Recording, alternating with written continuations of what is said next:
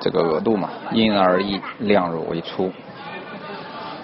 众筹知乎 Live QQ 308-002-8080。这个我不知道你说的这个发展是指什么意思，但字面看来应该是指想办张信用卡是吧？首先的话，目前大学生办信用卡应该所有银行基本都停掉了。以后所以就有所发展的话，你可以工作之后有了稳定收入申请一张。那注意安全就行了，不一定是有多大，因为毕竟好多时候生活中方方面面还可以用到信用卡。这位同学，我觉得你还是分期吧。拆东墙补西墙，容易这个搞成无底洞。当然了，这个分期也做好限制啊，总量限制，别太过。这位同学，不知道你这个学校的信用卡代理是指给谁做代理啊？哪家机构委托了你？因为银行基本上是不给办信用卡的。如果你是上班族的话，就不用，而且平时不买什么大件，也没有必要去涨额度啊，额度大了又不是资产，并不会带来什么好处。这位同学，这个我不知道你的10张卡搞成17万，你这都用到哪儿去了啊？这个就你目前的情况来看的话，这是非常危险的，而且这个从至少你没什么这个好的建议就是努力工作，少花钱。我建议你分别比较一下两者，就是你所用的信用卡的这个银行最低还款以及分期还款，按照3个月的分期来算的话，这个不同的这个总的手续费，然后选择最低的。但是如果你照你的描述只有1个多月的话，应该还是最低还款比较省钱。你这个问题描述的不是太清楚，什么叫信用贷款额会影响？你的贷款总额，就已有的存续做贷款总额，肯定会对你的正在申请的贷款会有一定的影响的，因为银行会要考虑一下你这个以往的这个贷款情况，包括你的这个信用情况，以及你的这个还款能力这位这个被电信诈骗的朋友你好，首先这是一件非常不好的事儿，但是遇到这种情况的话，应该首先你理一下这个事情的来龙去脉，因为你的信用卡按照你的描述是在你申请的时候应该是开通了贷款功能，也就是什么零用金啊之类的这个信用卡贷款功能。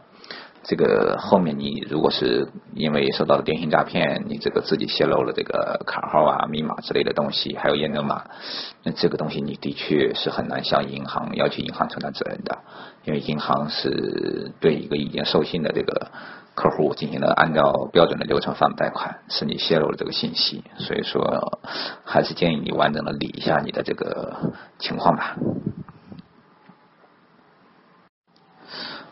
在银行里面，特别是在信用卡，它本质上是属于一个劳动密集型企业，而且金融机构的话，每个岗位都是一般都有双岗啊什么之类的，实际上一个人很难从一个业务的全面领域去介入。就我经验而言的话，像征信岗的话，你可以多看一下往征信策略这一块去偏重一下，包括这个信用模型的建立，当然这个是可能需要不是一般的刚从业人员能够接触的，需要一定的功力。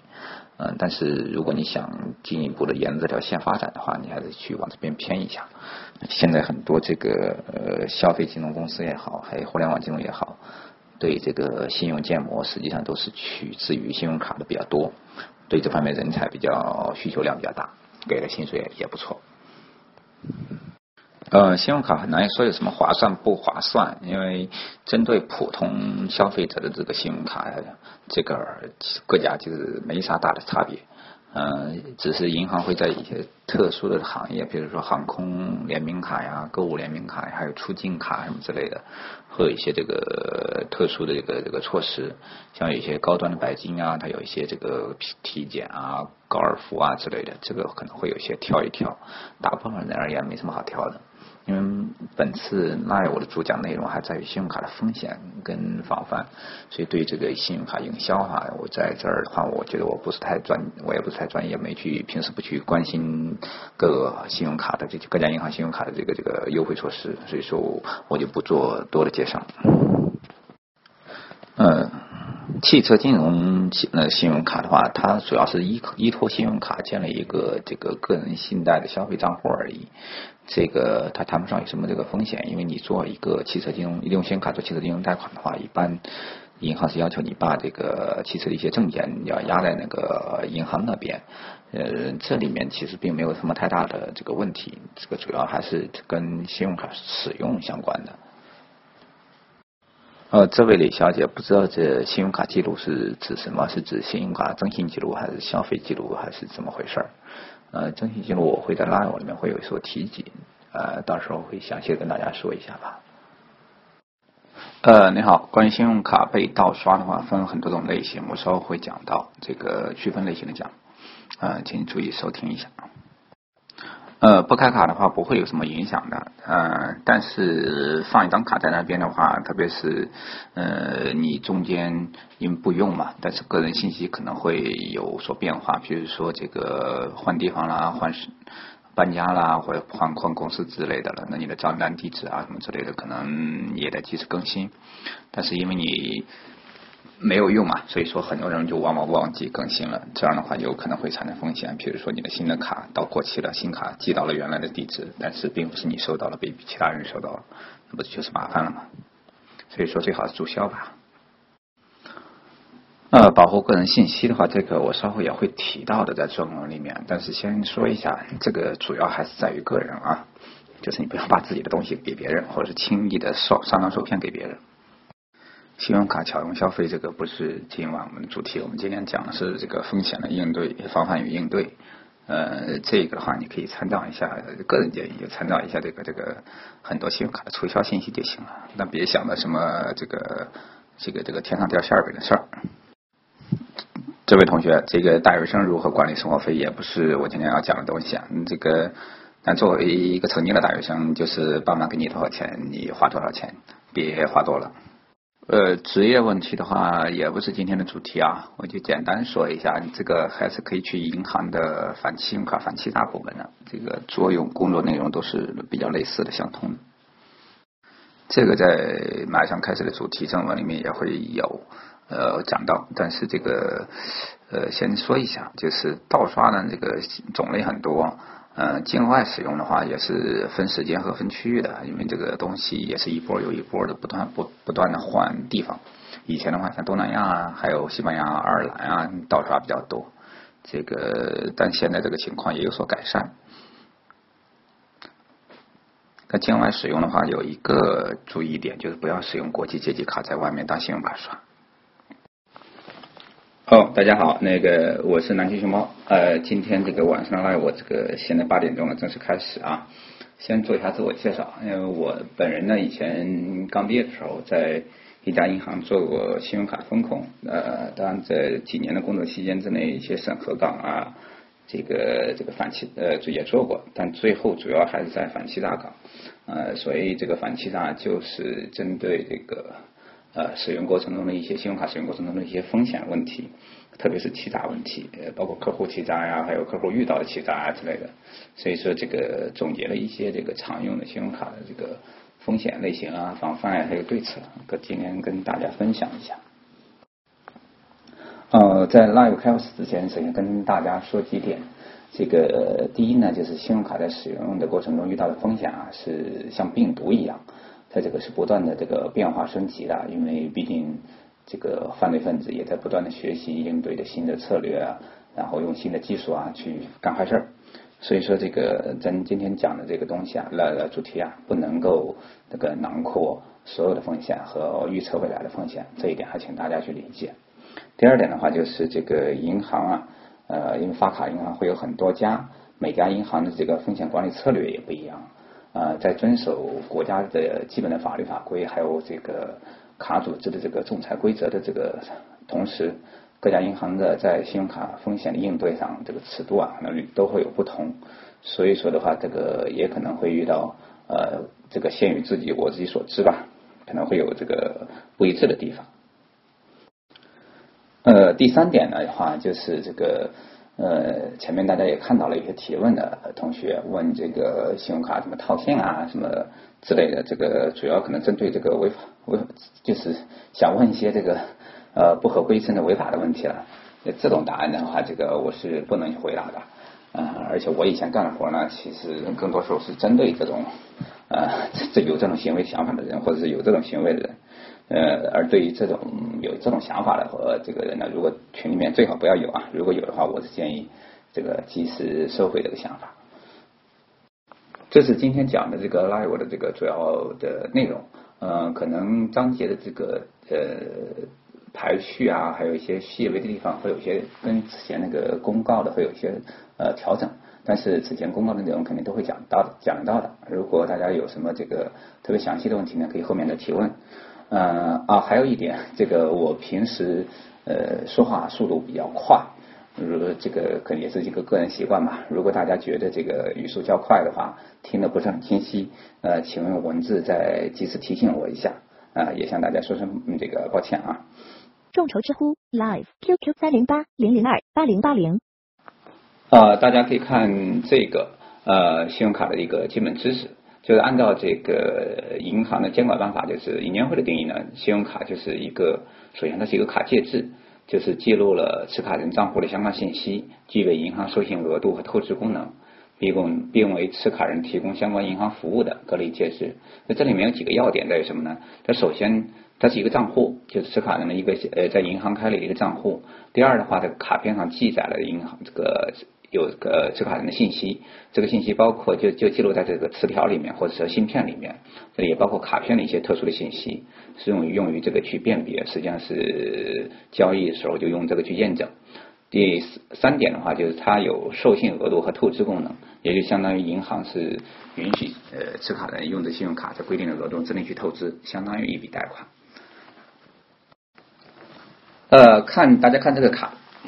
样卡啊，这个样卡是银联的样卡。它首先里面有几个这个标识。首先，如果是正常的一个银行的话，在左上角那边会有应该会有个银行的名称。然后最右上角的话是银联的标识，或者Visa或者万事达的标志。这个标志的话就记得这个卡是属于哪个卡组织的。大家在中国常用的话，也有那种银联和Visa、银联和马自达，甚至银联和 JCB 啊、银联和运通啊这种双标识的卡，这就代表是这个两个卡组织给银行提供的这个共同的一个卡片，就是相当于卡组织的介入卡片，是有这种双标识的。实际上就相当于在国内的话，你可以用银联，当然在国外也可以用。然后在没有银联的地方的话，你可以用 Visa 或 Master。这个主要是两家卡组织为了这个竞争的问题还有监管的问题一个妥协吧。在下面的话就各有不同了你像这张样卡上面是带有一张芯片的，它属于这个芯片卡。有的老的卡片是没有芯片的，它是磁条卡，这是使用这个信用卡的个信息记录的标准是不一样的。芯片卡的话相对更安全，这个后面会提及一下。然后在芯片下面就是卡号了。卡号的话，正常情况下，就是一般的银联啊、Visa、Master 都是16位卡号分成4就是4组，是每个组4个数字。然后这个卡号比较有讲究，就像右边这个图示的，不同的卡组织它有自己不同的那个编码，开头的编码叫卡宾，叫宾码 BIN 宾码。这个宾码的话，前面1位或2位是卡组织的这个代表。就是这个代替卡组织的这个简称，然后的话然后后面几位的话，一般是到第6位的时候，是会涉及到这个不同的银行，然后不同银行对信用卡产品的一个分类，就是会代表不同的含义。这个大家伙不用去管，因为这是银行自己内部在专业人员去使用的时候会有个专业知识。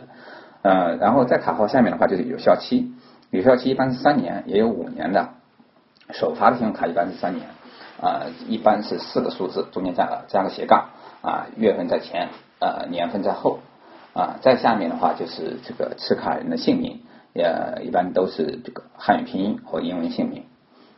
然后右下角的话会有一个就是防伪标识，这个防伪标识呢就是不容易看得到，但是就像人民币那个防伪标识一样，这个是辨别信用卡这个真伪的简单的一个标志。如果这没有了，基本上就伪卡，但这个大家伙自己也不用管。我们再看看背面，背面的话最明显就上面就词条，一条词道信息，它记载了持卡人的信息，下面就是签名栏，这个的话大家拿到信用卡之后，信用卡之后务必在上面签上自己的大名啊。其他的这个信息的话，每家都不一样，就基本不太重要了，我们就不用管了所以说这个卡片表面的话情况就这样子。然后还要跟大家说，刚才补充一点，就是卡号这个有的并不是这个16位的，像运通卡，它的位数就少一些，还有 JCB， 他们都不是16位的卡。运通卡的话应该是15位的所以说这种但是并不是代表它是有问题的。而且运通的话，一般它不会带什么 logo， 它就是卡片的中间或者什么位置的话，有一个罗马士兵百夫长的这个头像。OK，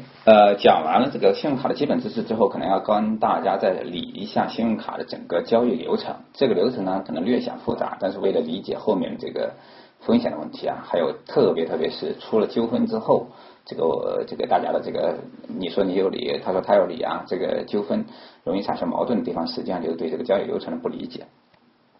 我们首先看一下交易流程里面，它涉及到很多个主体，最简单的从持卡人开始。然后持卡人到发卡行，然后发卡行中间还有卡组织，也就是 Visa、Master、银联之类的，然后下面再是收单银行，收单银行再是特别商户，这5个主体共同构成了一个信用卡的一个完整的使用流程。大家可以看一下这个，你想刷一笔交易的话，这中间会涉及到很多个步骤的，并不是那么简单这也就是里面很多的这个复杂的规则。在这里面并不跟大家去详细解释这里面的每一步的规则，因为这些很多东西的话，这个都是这个跟大家日常生活中可能不会遇到的，涉及到很多技术问题。那主要是跟大家讲一下，就是说这5个主体之间它是相互的联系，但同时又相互独立的，而且它的顺序的话是不能乱掉的。譬如说，简单的说，你刷一笔卡，你首先是有拿了发卡银行发给你的卡，然后到商户去 POS 机上去交易，最基本的交易的话，商户收到这个卡片之后刷了卡，然后卡片的信息交由收单银行，收单银行再通过卡组织，然后卡组织再发送给发卡银行去确认你磁道里面的信息跟你的密码，如果确认 OK 了，它再返回之后逐个返回，然后才能到特约商户。这样的话，这个核实无误，这个 POS 机会这个显示交易成功，这样一笔交易才完成了。就插一句，就前不久的话，曾经有网上也闹得纷纷扬扬的，就大概2个多星期之前吧，有客户在卡在美国被网络上做了一个冒用，相当于就是在网站上订了一笔商品，然后涉及了好多钱，然后他去找银行，银行说没法帮他去及时拦截。实际上这个引起很大的这个误会，因为这里面的话客户有一大误会，其实就持卡人有一大误会，就是发卡银行可以直接去找特约商户去搞问题，搞定解决这个问题，这是错误的。因为按照通用的规则来看的话，发卡银行只能看到这个特约商户是谁，但它并没有特约商户的一些基本信息，它需要把这个客户的这个需求通过这个对应相应的问题类型和处理的流程去反映到卡组织，卡组织再去找到收单银行，收单银行再去找特约商户，因为这里面的风险承担主要在发卡银行跟收单银行之间先去解决，所以说它是没办法去直接去搞定商户的。大家看这张图，这是信用卡的一个使用途径，它有几种常用的完成方式。这个最简单的大家都知道的就是 POS 机刷卡，这个 POS 机的话有银行按的 POS 机，也有第三方支付公司按的 POS 机，各种各样。这个反正上面要么是用芯片，要么是用磁条。还有一种就是网络交易，大家用支付宝什么订机票买这种网络交易。那还有其他的，比如说电话授权，甚至还有押卡。大家可能不了解押卡是什么，押卡是主要是这个早先这个信息这个通信成本比较高或者不方便的时候产生的一种情况。比如在飞机上你买个东西，那肯定不能实时的就跟银行去联络去确认交易信息的，那只有这个飞机上的这个售货员呢，他可以把你的卡片的信息用铅笔用白纸上给它描出来就是说叫押卡。押卡的话，它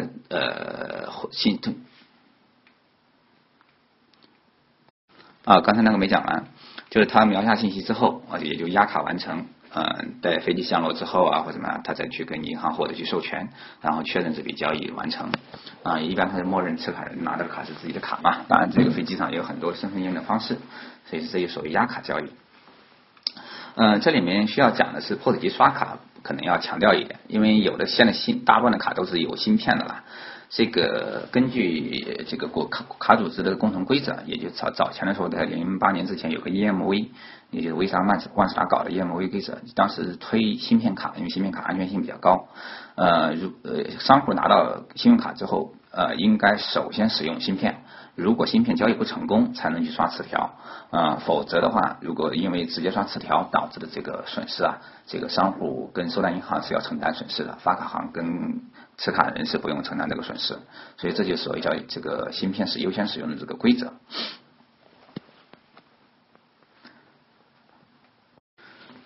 这张图呢讲的实际上是这个信用卡现有的这个交易核验方式，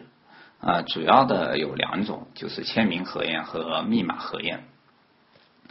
签名核验很简单，就是说你不用密码，直接刷卡完成之后，在那个刷卡单子上签上你的姓名，这种是一种最简单的这个核验方式。当然的话，这个收银员在进行这个无密交易，这叫免密交易嘛，他需要核对一下这个正常情况下需要核对一下这个信用卡背后的签名与这个持卡人在那个申购单上的签名是否一致。如果是不一致的话，这个收银员是可以直接拒绝完成这笔交易的，甚至或者说这个缓和一些，他可以跟银行去联络，去要求银行帮助去协助确认这笔交易的真实性，也可以呢要求客户呢出示一些个人证件，这个大家可能在国外会遇到，就是说你出示护照或者之类的，因为国外的大额的买这个涉及的金额比较高，出了问题都比较麻烦这样的话他会跟你的卡片上信息进行核对，这个包括你的签名是不是一致都会进行核对这个核对完成之后，这种交易一笔信用卡交易也就搞定了第二种就是这个密码核验，因为此前的时候在这个信用卡早期因为它是为了方便交易嘛，所以它是没密码的这个后来大家觉得这种方式太有风险，所以说卡组织还有银行也都在推这个密码核验的方式，但这个密码核验并没有完全取代这个签名。密码核验的话很简单，就是你需要设置一个交易密码这个交易密码你每次完成交易的时候必须要去输入，然后银行核对确认之后才会给你返回交易完成的这个指令。其他的这个核验方式的话，还有一些小的，比如说这个现在手机都比较灵活了，有一些时候银行会要求发送手机验证码，确保这个持卡人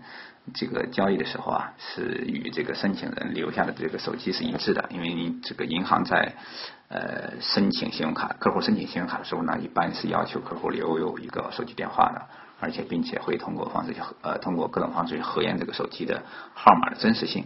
所以说他会在发生可疑交易的时候，他触犯他规则，他会要求发送手机验证码，然后去输入手机验证码。还有就是硬件核验，所以硬件核验的话，这个很简单，就是针对那种伪卡的，就是收银员看一下这个卡片到底长得正不正常，因为有一些假的卡片，就是这种刚才也在提出的那个防伪标识嘛，因为有些卡片是假的，但这个假的并不是指信息是假的，而是信息是假的是真的，但是这个卡面是假的，也就是说它套取了真实的信用卡信息，然后给它复制到另外一张空白的卡上这种卡的话会有问题，一般像你可能拿了一张工商银行的卡，然后刷出来签口单显示的发卡行却是这个中国银行，那这种的话如果收银员小心一点的话，一瞄一眼就会发现有问题。还有一些就是个人信息，也就是说在收银员可能会要求客户可能输入，这个在国外可能多一点，就输入一下说一下个人的这个账单地址或者说是这个其他的一些个人信息，这个主要是它方便他跟银行去电话确认。这就涉及到这个后面的电话确认。电话确认就是指收银员在觉得难以判断信用卡这个真伪的情况下，或者说叫这个持卡人身份真实信息的情况下，他可以电话这个收单银行，他自己的收单银行，通过他的收单银行去核对这个信用卡，他会把这些信用卡的信息告诉收单银行，然后收单银行呢再去，如果自己能判断的话就判断，如果不能判断的话，他们会联系这个发卡行。OK， 这一张图的话是目前比较常见的这个信用卡使用风险的类型，当然这里面涵盖的信用卡申请到最终使用的这个整个过程。我把它分成了两大部分吧，两大部分其实就是前3个部分，也就是遗失、被窃、伪造、变造、网络盗用、盗刷。这3个部分是客户也就是持卡人在自己使用生活消费的过程中常常遇见的。而账户盗用、伪冒申请、卡片未达这3种呢，也是客户会遇到的，但是它的发生环节主要是发生在这个信用卡的申请还有一些这个申请环节。这个银行呢，基本上会这个采用了种种措施它这个各种经验，还有模型还有这个叫核验方式都会进行拦截的。所以说这个客户呢遇到的不太多，但也一旦发生的话呢，一般也会关联到客户。所以说有时候客户莫名其妙的这个信用卡中招了，往往是发生在这3个环节里面。我们今天呢主要要讲前3个环节，后面3个环节也会提示一下这个风险防范那就先讲遗失和被窃吧，这是最简单的。这个你卡片装钱包里，钱包掉了，这个大家可能很多时候都会遇到过这种情况。这在银行里面就要成为这个 lost 或 stolen所以简称 LS 这个处理这个规范，但这个是银行内部处理内部的一个分类。也就客户的卡片呢是真实的，但是丢了，那被不法分子捡了，或者说是怎么样的，或者说偷了，这种进行的一个盗用交易。这种情况很常见了，因为我就刚才说的，大家钱包丢这个事儿，好多人都会遇到过。而这个一般如果被捡到卡呢，有些人呢这个总归会去试，有些人会少部分会去试一下。我们在银行的时候经常遇到，就是有些人拿了一张卡跑到商店去刷不过，然后刷不过他就扔了。然后这个有的刷过了呢，先刷一笔小的，小的能刷过的话，他就会去买大的东西，比如买电脑什么之类的。所以这种情况是比较多，也是比较常见的这种交易的话，对于客户而言的话，就是自己卡片丢了之后没有及时挂失，或者没及时发现，在挂失之前呢被盗用了，所以这种叫遗失或被窃。对于遗失的或者说被窃卡片发生的这种盗用交易银行呢一般会设定了一个叫就是责任承担的一个免赔期吧，就对客户而言是免赔期。一般是你丢失之后呢，需要及时挂失，银行自你挂失之那个时间点起往前追溯24小时或48小时这个在这个追溯时间之内发生的这个盗刷交易，就因遗失或被窃交易，银行会是自己承担这个风险，不会让持卡人承担这个风险。所以说在这里面的话，就提醒大家，就是这个首先是看好钱包，看好信用卡，别丢了，因为信用卡它是一个交易载体，是可以用来跟银行去发生金钱往来的。所以这个你就要像现金一样看好你的信用卡当然这个可能比一张100块钱的现金更重要你像一个很重要的名贵的奢侈品钱包一样看住好它，别丢了或者说被盗了。如果不幸遇到了这个被丢失或者说被盗，那这个东西这时候呢要及时的去跟银行去挂失，别这个不当回事这个去挂失的时候也别因为有密码而不当回事，这个后面会讲到另外一个网络盗用问题。所以说这个在跟银行挂失的时候呢，也这个一定要配合银行。一般银行可能会让你提供一些这个信息因为从银行的角度来说的话，它也要防范是客户恶意挂失。也就是说，本来这笔交易是他搞的，但他有些人呢，这个觉得自己聪明吧，想跟银行谎报这个案情，说我的卡是丢了，被盗用了，想利用银行这个免赔的这个赔付的这个规则去赚银行一笔钱。那实实际上这种情况呢，属于这个恶意挂失，而且也可以说吧，这个严重的一点达到这个起点的话，这个刑事诉讼起点的话，这属于这个违法犯罪行为啊。所以说这种情况的话也是有的，所以银行肯定会要求客户提供一些必要的信息，包括此前发生的交易的信息，去验证一下这个是否属于这个真正的这个丢失或者被窃。这里面提醒大家，银行掌握的数据是非常非常多的而且银行的经验呢也是非常多的，所以大家这个要注意这种风险的情况，也提醒少部分人呢不要想着去钻这个空子。还有一点就是日常这个信用卡收到之后，新卡收到之后一定要签好名，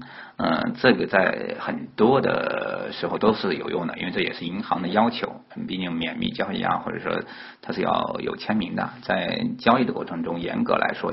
收银员如果见到没有签名的信用卡是可以拒收的所以说这个签名是非常重要的，而且对于签名的话，在处理这个发生其他风险有盗用的时候也是非常非常重要的，所以大家这个小细节一定要注意。如果这个卡片的签名呢模糊了或者磨掉了或者什么之类的，可以再重新写一下，用那种不容易被磨损的那种墨水以这个笔的墨水去写。如果实在是太写不上去了，你可以去向银行申请换一张信用卡。因为现在换卡的话，银行用积分什么之类的也都提供这个换卡服务，不一定都要花钱。下面要讲的一种风险就是第二种风险，就是信用卡的伪造或变造的盗刷交易。这种交易的话，通俗来讲就是用假卡的盗刷，所以银行内部叫 CF， 叫 counterfeit 所以这种交易的情况是卡片信息刚才讲的是真的，但只是卡片是假的，也就是把真实的信息复制到一张假的卡片上，然后制作出来，然后拿到这个 POS 机什么之类的上面去进行交易。一般是买什么大件物品，比如电脑手机这种易变现的大件物品，在商场里面进行交易。那买了东西之后就跑了，把东西给卖掉，然后就赚钱。这种情况呢比较多，它有多种原因。这个信息的泄露呢，因为现在信息泄露情况比较严重，反正这个往往它这个最简单的类型就是收银员。这个不法的收银员在收单的时候呢，用那种小的测录工具，因为那东西现在是可以做的很小，你甚至可以套在 POS 机上，他直接把信用卡呢先在那边过一下，或者说在收银的时候趁客户不注意，从口袋里掏出来，在那边先刷一下，那基本上你把这个磁条信息给这个截取了。当然这种情况主要针对是这种磁条卡以前磁条卡的时候实在特别多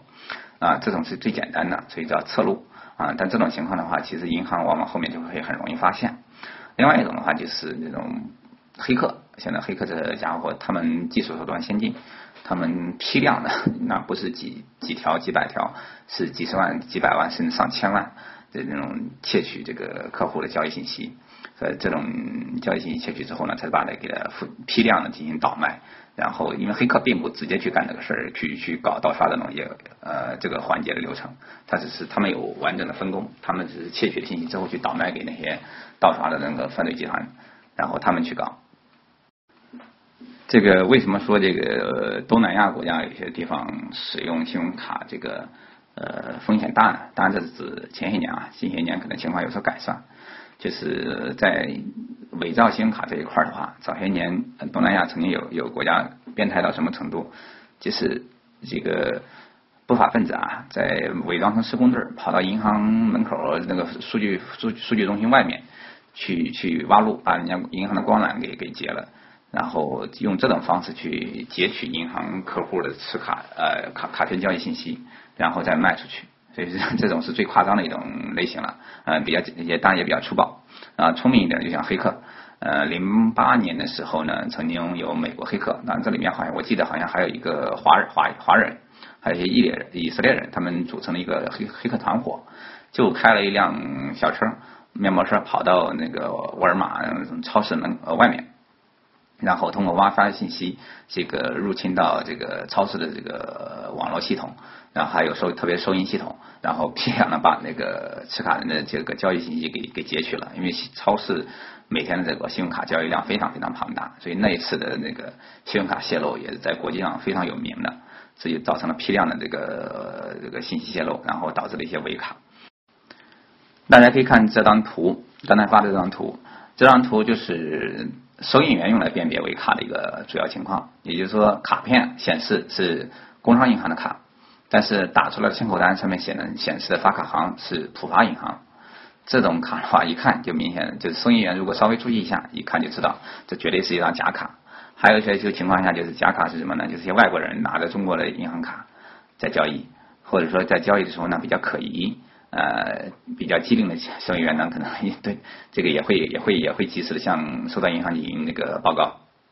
甚至直接去阻拦这种交易，这种情况也是有的。因为这些信用卡的话，他们还有一些就是中国人拿的就是那些信用卡看起来非常非常怪，这个或者比较少见的信用卡，其他外国的信用卡去刷也会引起收银员的质疑。你包括这运通卡吧，因为国内使用的还是比较少的，它这个高端卡，这个经常在使用过程中就会有收银员也会去有疑问，说哎这是什么卡，能不能刷呀？有时候我都要跟他们提示一下，这是可以刷银联的。如果发生了违卡交易这个我之前在有一篇答案里面曾经说过，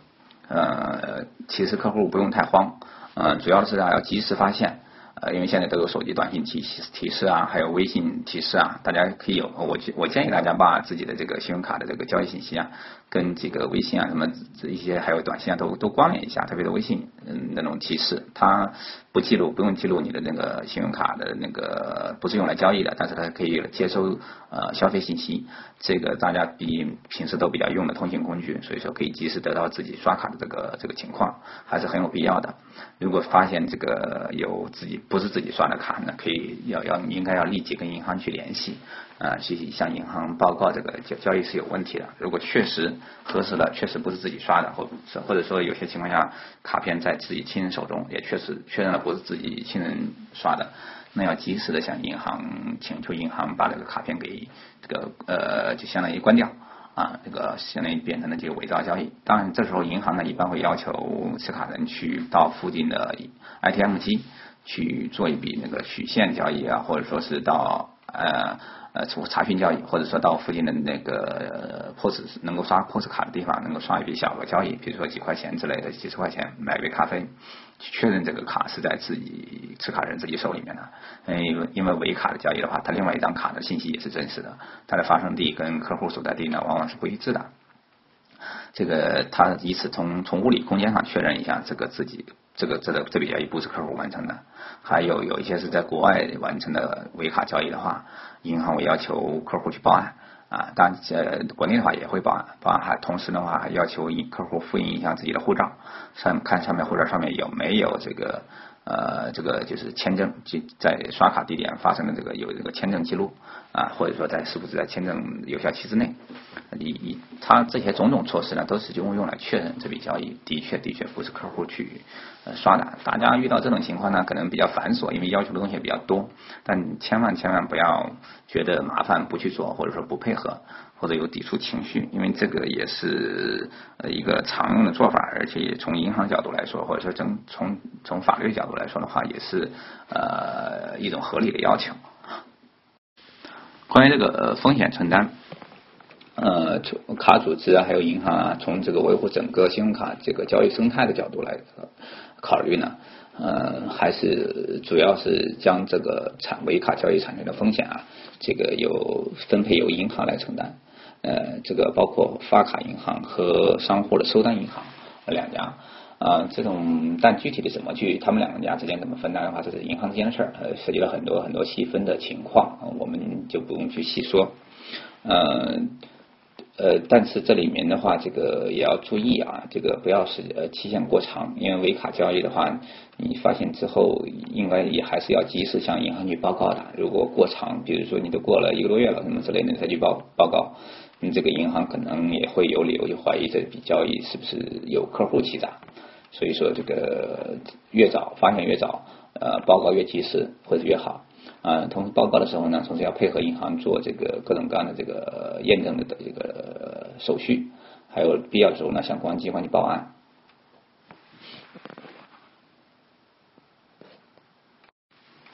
第3个重点类型就是网络盗刷。这个现在网络支付应用场景可以说是呈现爆炸式增长。信用卡网络盗刷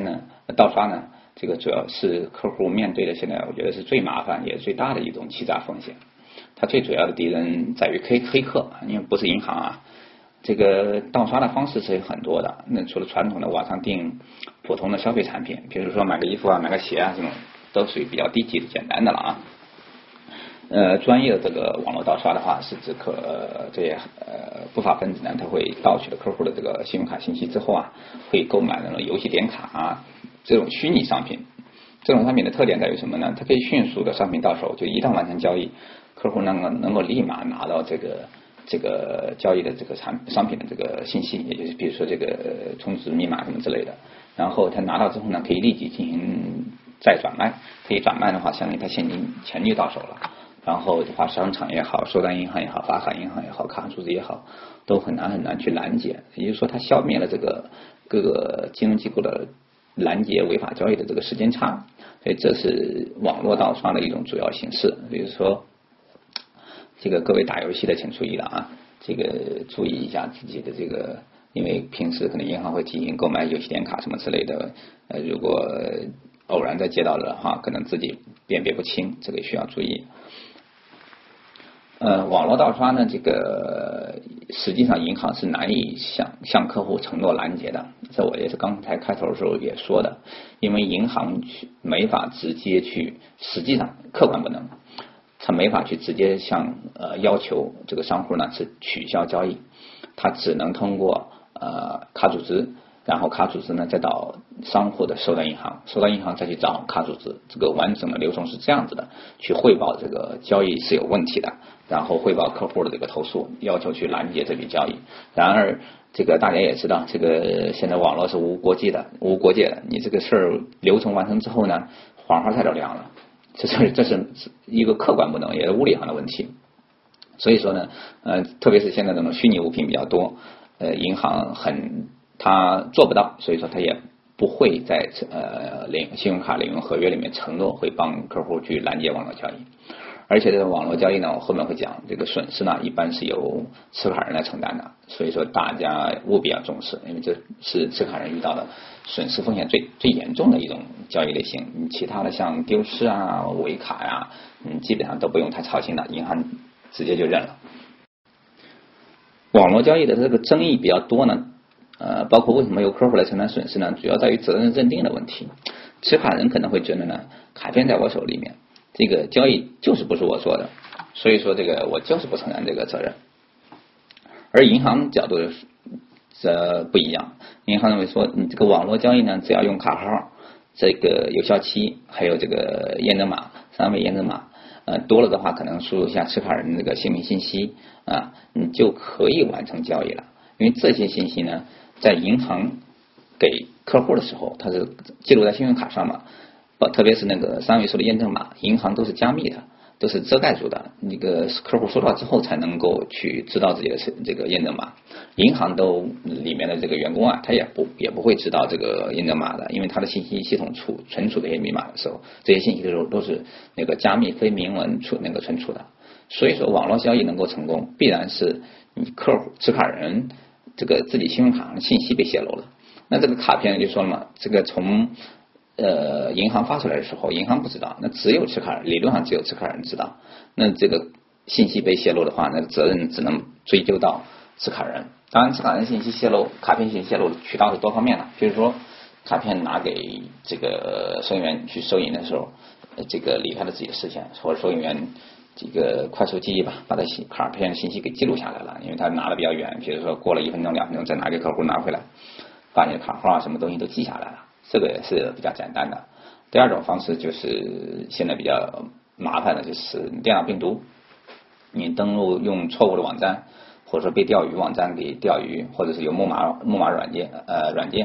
在你的电脑或者说手机上，把你在操作这个电子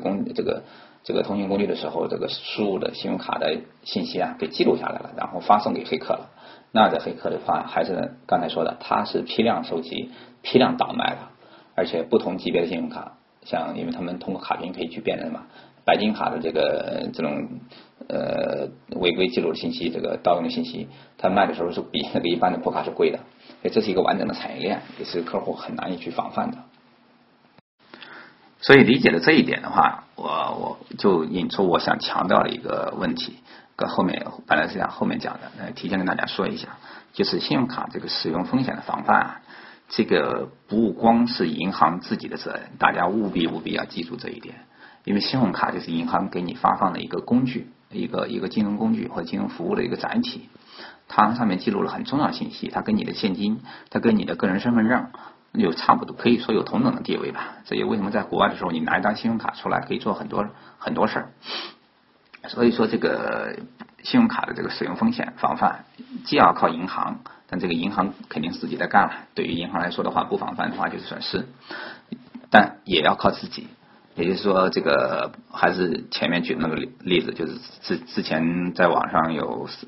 那个客户有3笔在美国的交易，网上交易订购的，然后后来这位客户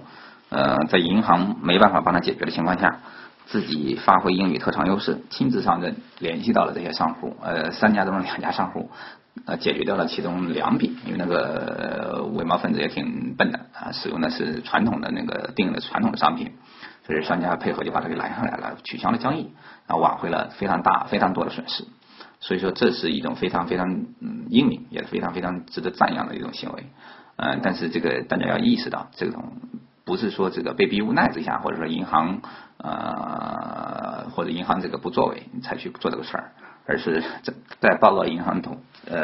时，就是做完银行需要你做的事情之后，你应该自己主动的去想办法，特别是这种联系商户去解决这个网络盗刷问题，这种往往会比银行的处理更有效果，对于实际挽回损失来说的话是更有效果的。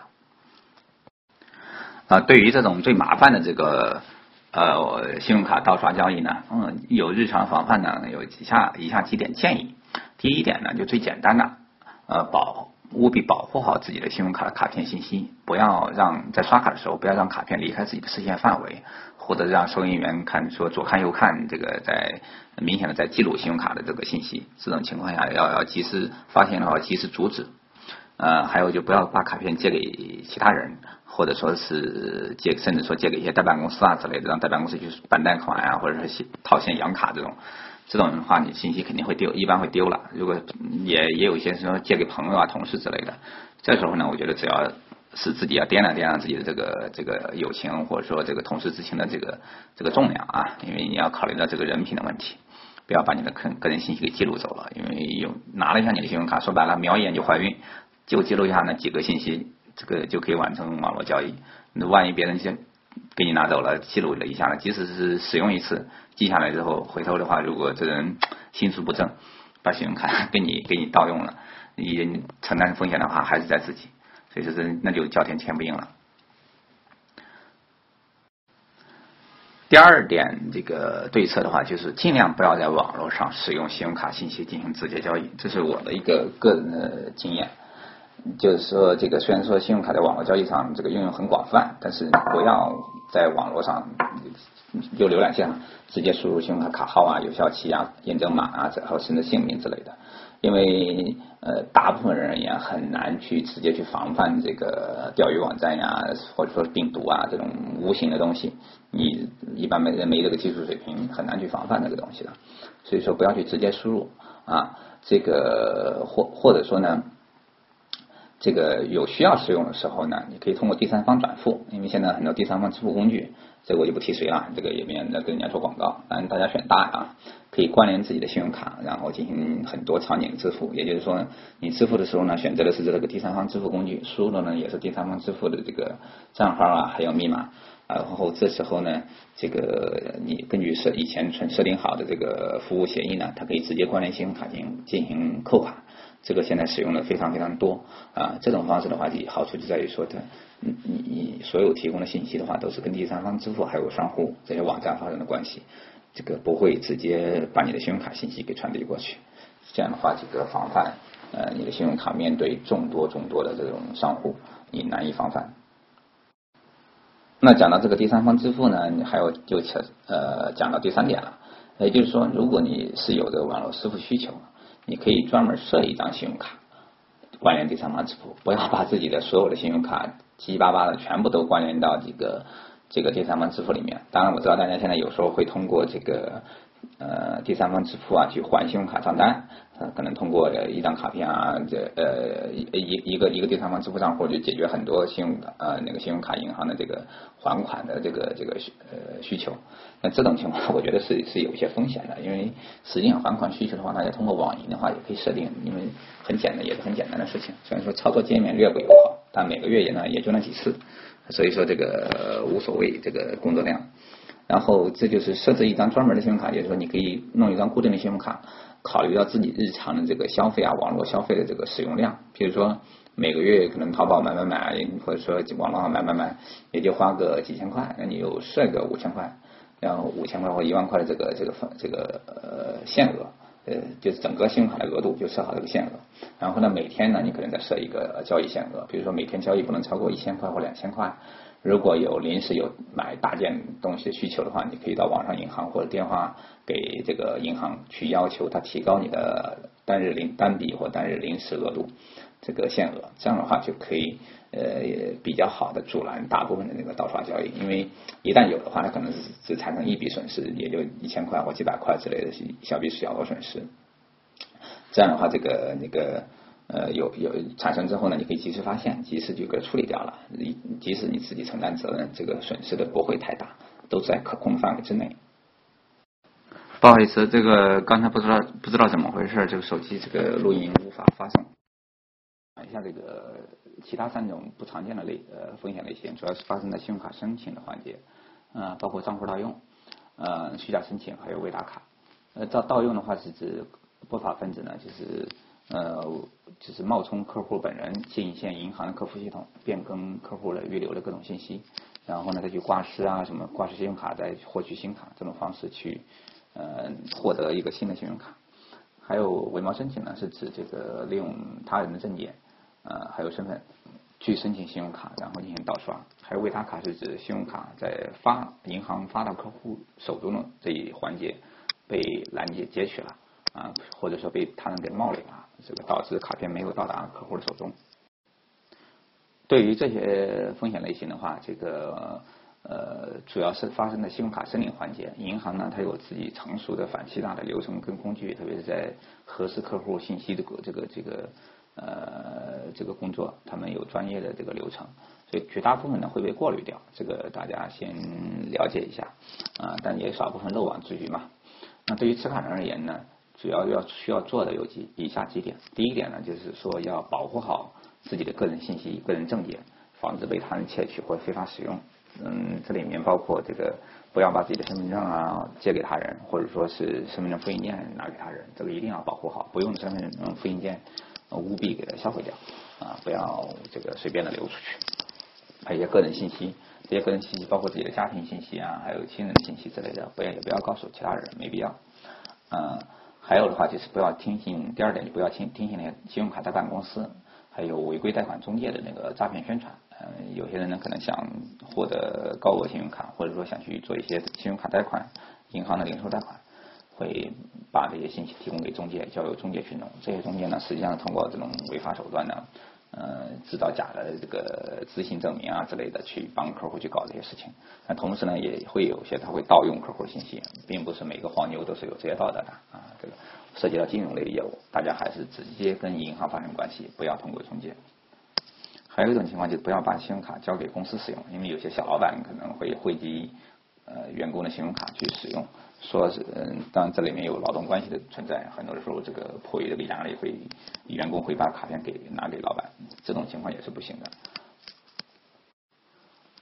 OK， 讲了这么多6种情况，跟大家汇总一下这个主要处理的原则吧，就是这个风险使用的原则，也是今天的重点。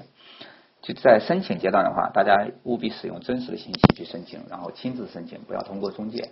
预留卡片、接收卡片的这个地址信用卡的卡片的地址呢，最好是记住家庭地址或怎么样，不要用那种公共的地址。还有呢，就不要把资料借给他人使用去申请信用卡，这个也有现实中也有发生这种案例，帮他人去申请信用卡。还有在使用阶段，也就是你拿到信用卡之后，从这个时候开始，第一要把卡片一定要签好名在信用卡上签名然后呢保管好卡片上记载的各类信息，包括卡号有效期验证码之类的不要借给他人使用。这个如果信用卡有毁损了，然后说这个或者说签名栏彻底磨掉了或者看不清了，及时的向那个银行去申请补卡，或者说在补卡的同时呢，旧卡一定要按照银行银行会指示用剪刀把那个磁条给咔嚓咔嚓给剪成几段，一定要销毁掉。第二点的话，就是这个卡片在交易的过程中不要离开自己的视线范围，不要被那些收银员拿得太远。如果有这个最好的话，如果实在有需要的话，自己可以跟着过去完成的刷卡交易。输入密码的时候呢，不要被别人给看到。还有就是那个注意刷卡工具呢是否可疑，比如说这个 POS 机或者说 ATM 机是不是有外接的设备，这个银行一般都会有提示。第三点的话，就是网络交易要注意到正规的网站，注意个人电脑、手机等设备的安全，这也属于这个信息安全的问题了。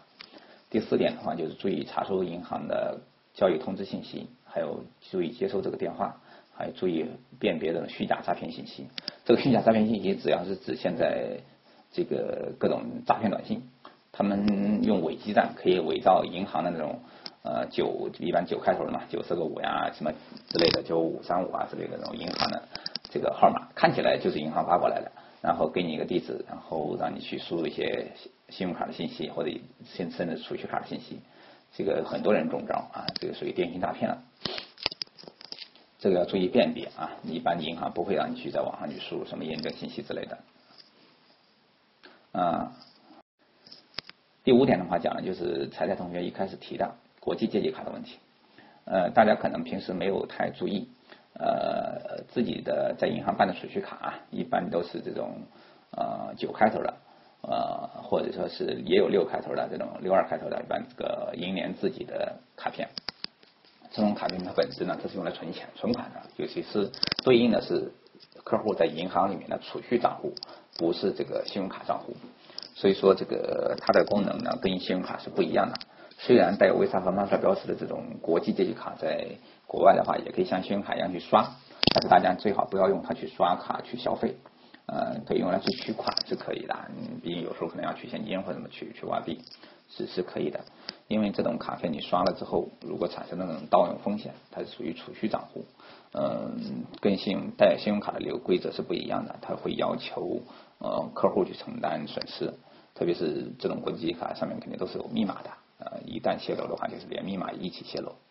这个就会一般这个银行有密码的话，就会默认是客户来承担责任。此前在我工作的过程中呢，我们银行呢就发生过一件非常有意思的事情，有一个风险管理部的同事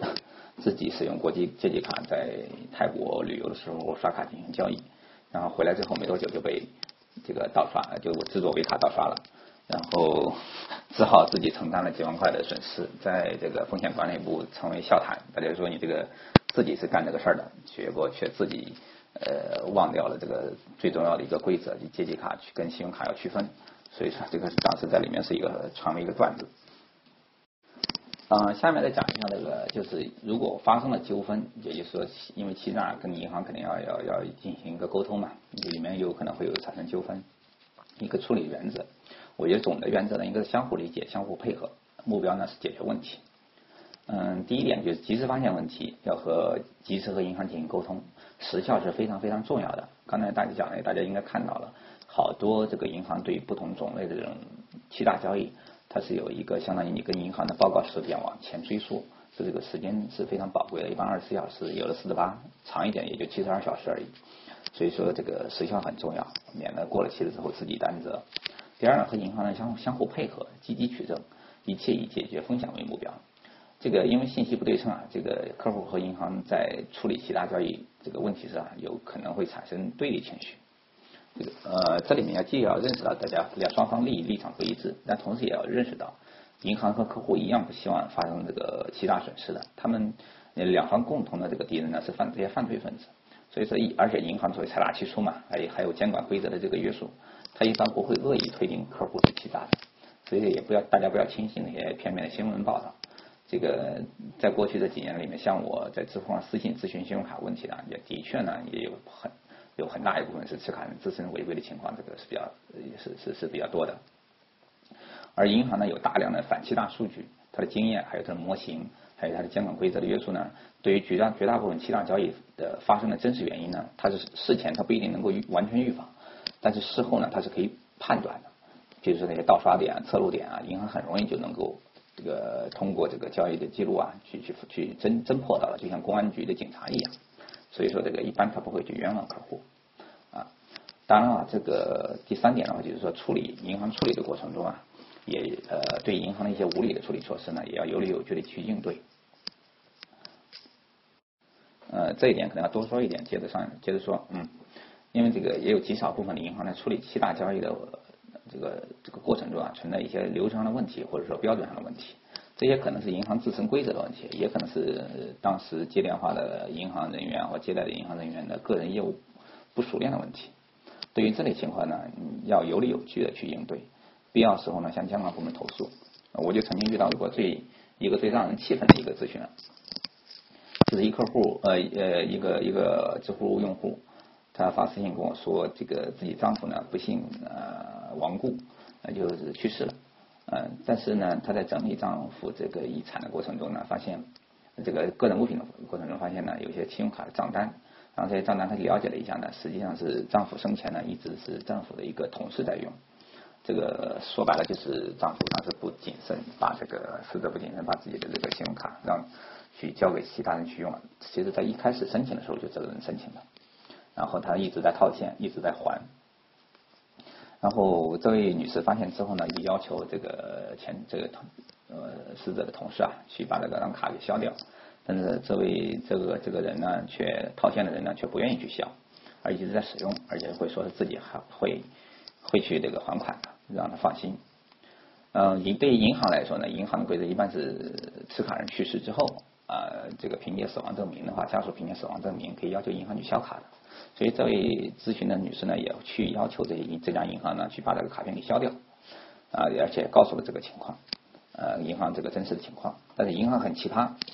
说这个人家还还款呢，没事让他继续用，这是严重违规的一种处理做法。而且这位女士三番五次的去跟银行说，银行都是在推脱。所以说我觉得这就银行整体的标准是有问题的，不仅仅是个人的问题。后来这个到最后，我说这个因为这女士也实在是没辙了，我就建议她，我说你去这个当地银监局的这个都有这个消费者保护这个部门，08年之后都成立了消费者保护银监会有消费者保护局，下面各个银监会都有配领相应的处，而且每个银监局呢也都设置我知道反正上海这种地方，北京应该都是24小时轮流值班的，晚上也会有人接待这个投诉。所以这个监管部门对这是非常重视的。然后向银监局反映的这个情况之后呢，后来银监局也受理了，然后出面去要求这家银行把这个卡片给销掉了。然后这位女士的问题呢才自此才解决。所以对于这种银行呢，就是的确是无理，说白了就无理取闹，这个一定要有理有据的去应对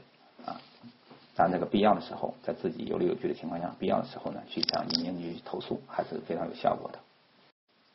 哎呀，可能有点超时了，但是后面还有几个小的问题，我觉得还是非常重要的，也是常见的问题，还是跟大家说一下。第一个问题就是信用卡到底要不要设密码？这个前面也有很多人提，这是一个非常纠结的问题啊。我个人还有包括很多银行从业朋友都觉得这的确是一个很两难的选择。先区分一下，信用卡呢肯定会有一个查询密码，也就是你到银行去查询的时候，接通客服他会让你输入一个查询密码这个不是用来进行交易的，只是跟银行联系的时候一个核验方式。还有一个就是交易密码，也就是或者说消费密码，又称支付密码，就是你刷卡的时候，POS 机刷卡的时候会要求你输入这个密码进行核对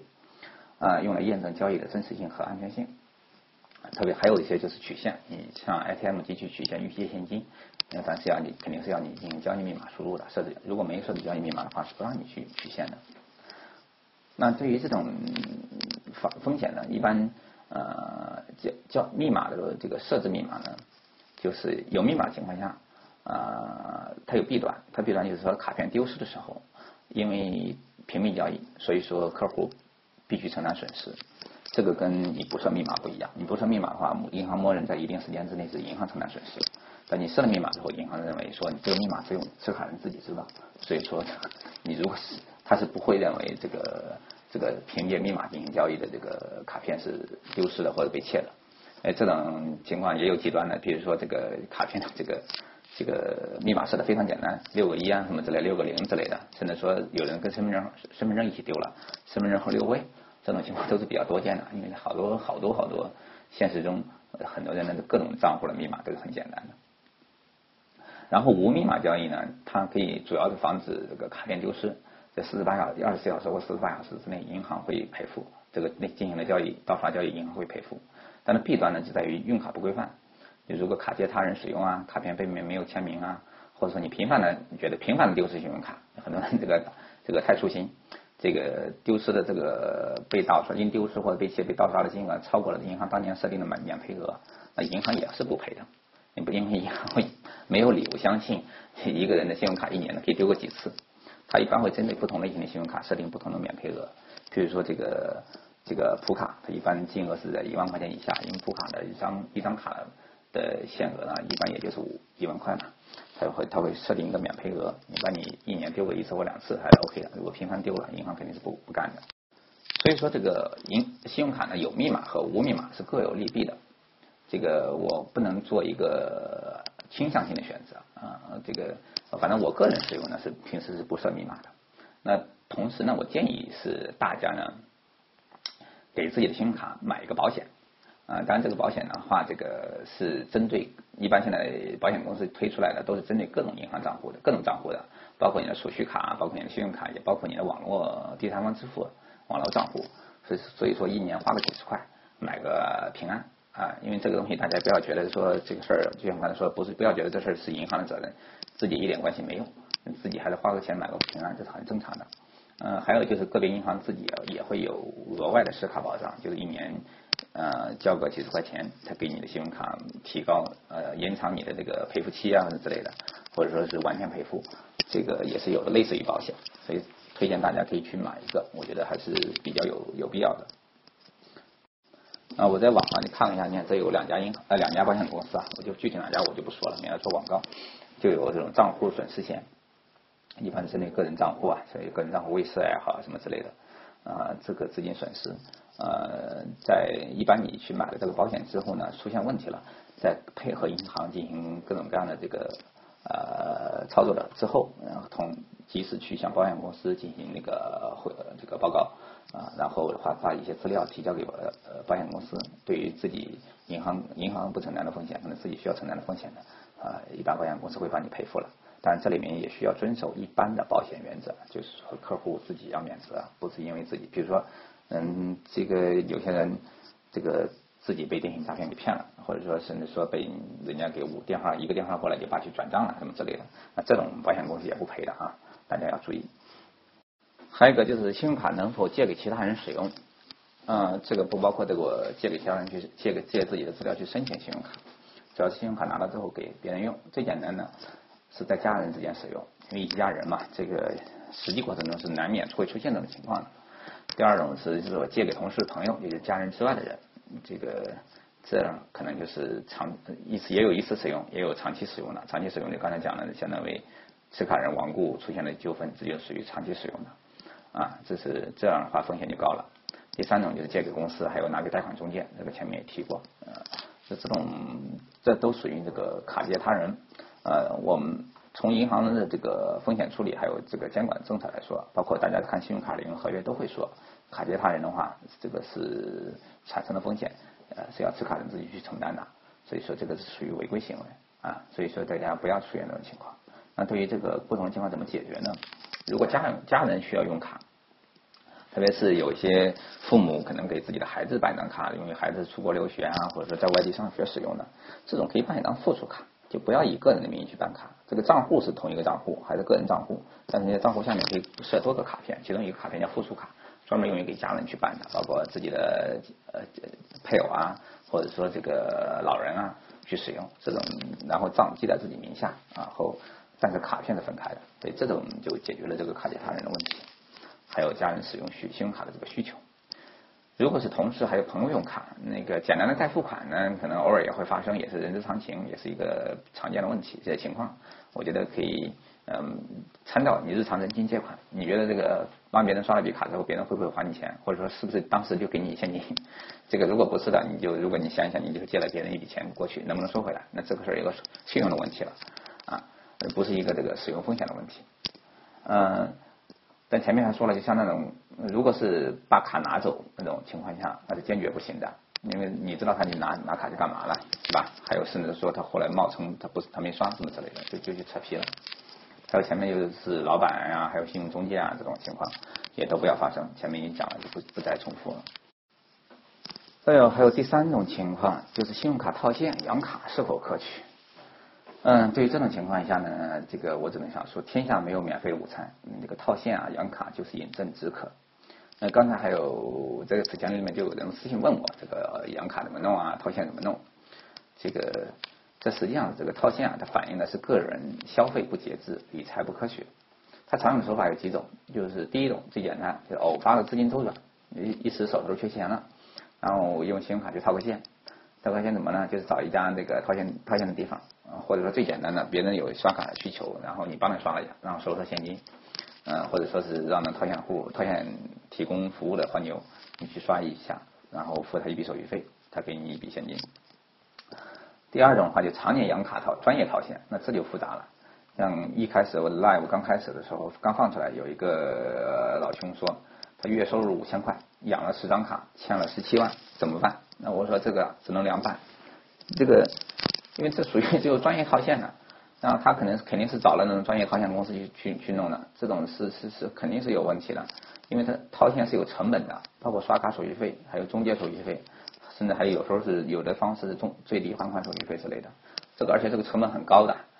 这个实际是循环下去的话是不得了的，特别是很多时候他利用这个多家银行的这个征信手续不完善的情况下，申请多个信用卡，然后这个循环的养卡，那就很麻烦的。还有就套现往往会造成个人信息、个人证件甚至信用卡原件的流失，或者说不在客户自己手中。对于这种情况呢，银行会打击，如果被发现了，会影响到客户在银行的个人信用问题，这是一个持久的一个信用记录。所以说，因为套现呢，如果是严重的，银行咔嚓就会直接把这张卡给关掉，并且留下一个套现的记录。这个记录是记录在系统里面的，不是记录在这个个人征信报告里面的。所以说，这个不良记录的持续性远远超过你这个人行的上面的这个不良记录两种性质。大家看刚才发的这张表，这有信用卡养卡信息表，我在网上看到的。这里面有专业的教这个持卡人啊怎么去养卡，有办10张卡甚至10几张卡，然后不停的循环套现，里面有各种各样的详细的操作攻略，分日期，分这个卡片，分不同的商户，分不同的利率，那个费率，然后这个不同的金额，告诉你这个持卡人怎么去欺骗银行。那对于这种这个业务啊，黄牛业务吧，或者说这个中介业务，看起来这个很厉害，这个各种手段很齐备，他们的 POS 机甚至都是上百台的，这个就像一个工厂似的。但是一般持卡人觉得可能是没啥问题，但作为一个曾经的从业人员，特别是这个打击套现，这个我干的还是比较溜的，我只能说这种是非常非常这个难义务的，这个肯定到时候会吃瘪，肯定被银行会发现，如果银行想去查的话，很容易就发现了。这种无论你手段做的这个多么完备，都是会被银行能够这个通过各种各样的手段去发现的。所以说这个我提醒一下，可能少部分人不要有这种想法。如果有的在做的或者已经陷进去了，那及时结束啊，不要再持续的深陷下去。最后一点讲一下大家信用卡信用记录的保持。总体原则就是消费一定要有节制，信用卡是用来个人消费的，是否勤俭节约咱们不能说，因为老爸是首付的话，你用刷个运通会卡买个飞机，那也没啥问题。但关键在于持卡人呢要量入为出，消费不要超过个人那个可供消费的部分的那个收入部分，合理规划自己的总体收入与开支，还要包括自己的其他一些按揭贷款呀，还有其他贷款之类的。所以说这个量入为出是原则。那信用卡逾期呢，一般都会有个宽限期，但这个宽限期时间很短，比如说25号还款，一般你26、27还款也没问题，不会上这个征信记录。那这种宽限期很短，就2、3天嘛，所以说这个大家还是要注意这个及时还款啊。最好呢关联一张储蓄卡，设置这个自动还款的这个功能，避免造成自己的不良信用记录。因为这个不良信用记录有一次还好解释，还可以解释，多了的话肯定会影响这个信用的。特别是现在好多银行的信用都是贷款的时候做信用评估都是有模型的，它是自动输入的，你很难干涉。还有就是在互联网上那些消费贷，还有账单分期的信用卡账单分期，这也我觉得也是有些问题的。第一呢，主要是说这些互联网的那个消费贷呢，与金融机构的业务范围它是竞合的，但是信息却不是通的。因为你去申请信用卡的话，银行通过征信信息是可以看到你现有的这个信用额度的，所以说它能够判断给你多少额度合适。而互联网这些机构呢，往往是放大了这个客户的信用能力，所以说也是可能纵容一少部分人吧，这个超过自己的消费能力范围进行一个信用消费。第二的话，就是在客户在使用这些账单分期也好，或者消费贷的过程中也好，都会要提供一些个人信息与证件，所以这些东西一旦流失了，那就很麻烦了。毕竟这些互联网消费金融公司很多啊，都是没有监管的，它对客户资料的存储是不是很完，不是，所以甚至可以说是漏洞很多的。你想，包括银行都可能会有这个泄露，就是这些证件信息在申请阶段都可能泄露，更别说这个阿猫阿狗的这个互联网消费公司了。像典型案例那些裸条、裸贷、学生贷，那就是这些机构不规范的机构无视客户的实际信用情况，过度放大信用能力造成的。甚至是说恶意制造信用，像那些学生贷，因为银监会现在已经不允许向大学生发放那个信用卡了，而这些互联网公司搞这些东西呢，就是通过这种亲情要挟学生的家长去还款，要不然的话就甚至利用裸照这种情况，这个太恶劣的违法犯罪了。所以说这是造成了严重后果，需要坚决抵制。这里面有些问题呢，我大部分都回答了。这里面捡一些没有回答的、没有涉及的问题再说一下。用自己的 POS 机刷自己的信用卡，关键问题在你想干嘛呢？正常情况下 POS 机收单是应该是有一些商户才能去使用的。此前的话，有些第三方支付公司给个人搞了一些这个 POS 机，其实这种是极其不合理的。很多人拿过来就用来自己给自己套现了。所以这种的话没有，信用卡一定是要个人真实的消费这个交易的才能去使用的。所以说你这个自己考量一下，你自己刷 POS 机刷自己的信用卡是干嘛？如果不是为了自己的消费，正常的消费真实的交易，最好不要刷。被银行发现的话，银行肯定会处理的。信用卡不用多存钱，因为你多存钱的话，你想取出来还要交给银行钱，还交手续费，这是没必要的。你只要自己在账单最后还款日之前去还最低还款或者说全额还款就行了，没必要这个多存钱。然后如果你多存钱的话，你在出账单的时候，出账单之前多存钱，账单中会把这笔钱先扣掉。手机绑定支付法，信用卡支付，我不知道你是怎么个绑定法，一般都是通过第三方支付嘛。这种的话选大的呢一两家吧，不要选其他的任何第三方支付，你都去给它关联一下。注意一下这个范围。委托办卡，刚才我也提过了，那这里面考虑的很多是大学生，大家可能涉世未深吧，我再重点强调一下，对于这种被拉过去拿身份证啊、填办卡资料啊、或签字啊这种之类的，坚决不要干。这个如果发生了，你想想当时是给谁的，赶紧向他们要回来。或者说是给哪家银行的，然后去跟这家银行去主动去说一下，把这个事给拦截住。所以说这个个人信息还是要保护好啊，特别是大学生的同学们。别人拿取信息，肯定不是人家闲了没事的花了钱去获取你的信息吧，肯定是要去拿去用的。而这个用，你想一想，肯定是这个不法使用了，但是承担损失到最后还是会落到你头上的。国外消费的话，主要是指跟国内其实差不多，因为这个不同的那个高风险啊地区啊，刚才我讲了嘛，它是不停的轮换的，这个没法提前去预知，你自己没法去预知。这个银行会自己在内部在防范反欺诈的时候呢，在事前拦截的时候，它会设定规则，他们都有专业的数据。而对于个人而言的话，国外消费的话，一般建议带一张银联卡，因为现在很多地方可以直接使用银联啊，不用换外汇。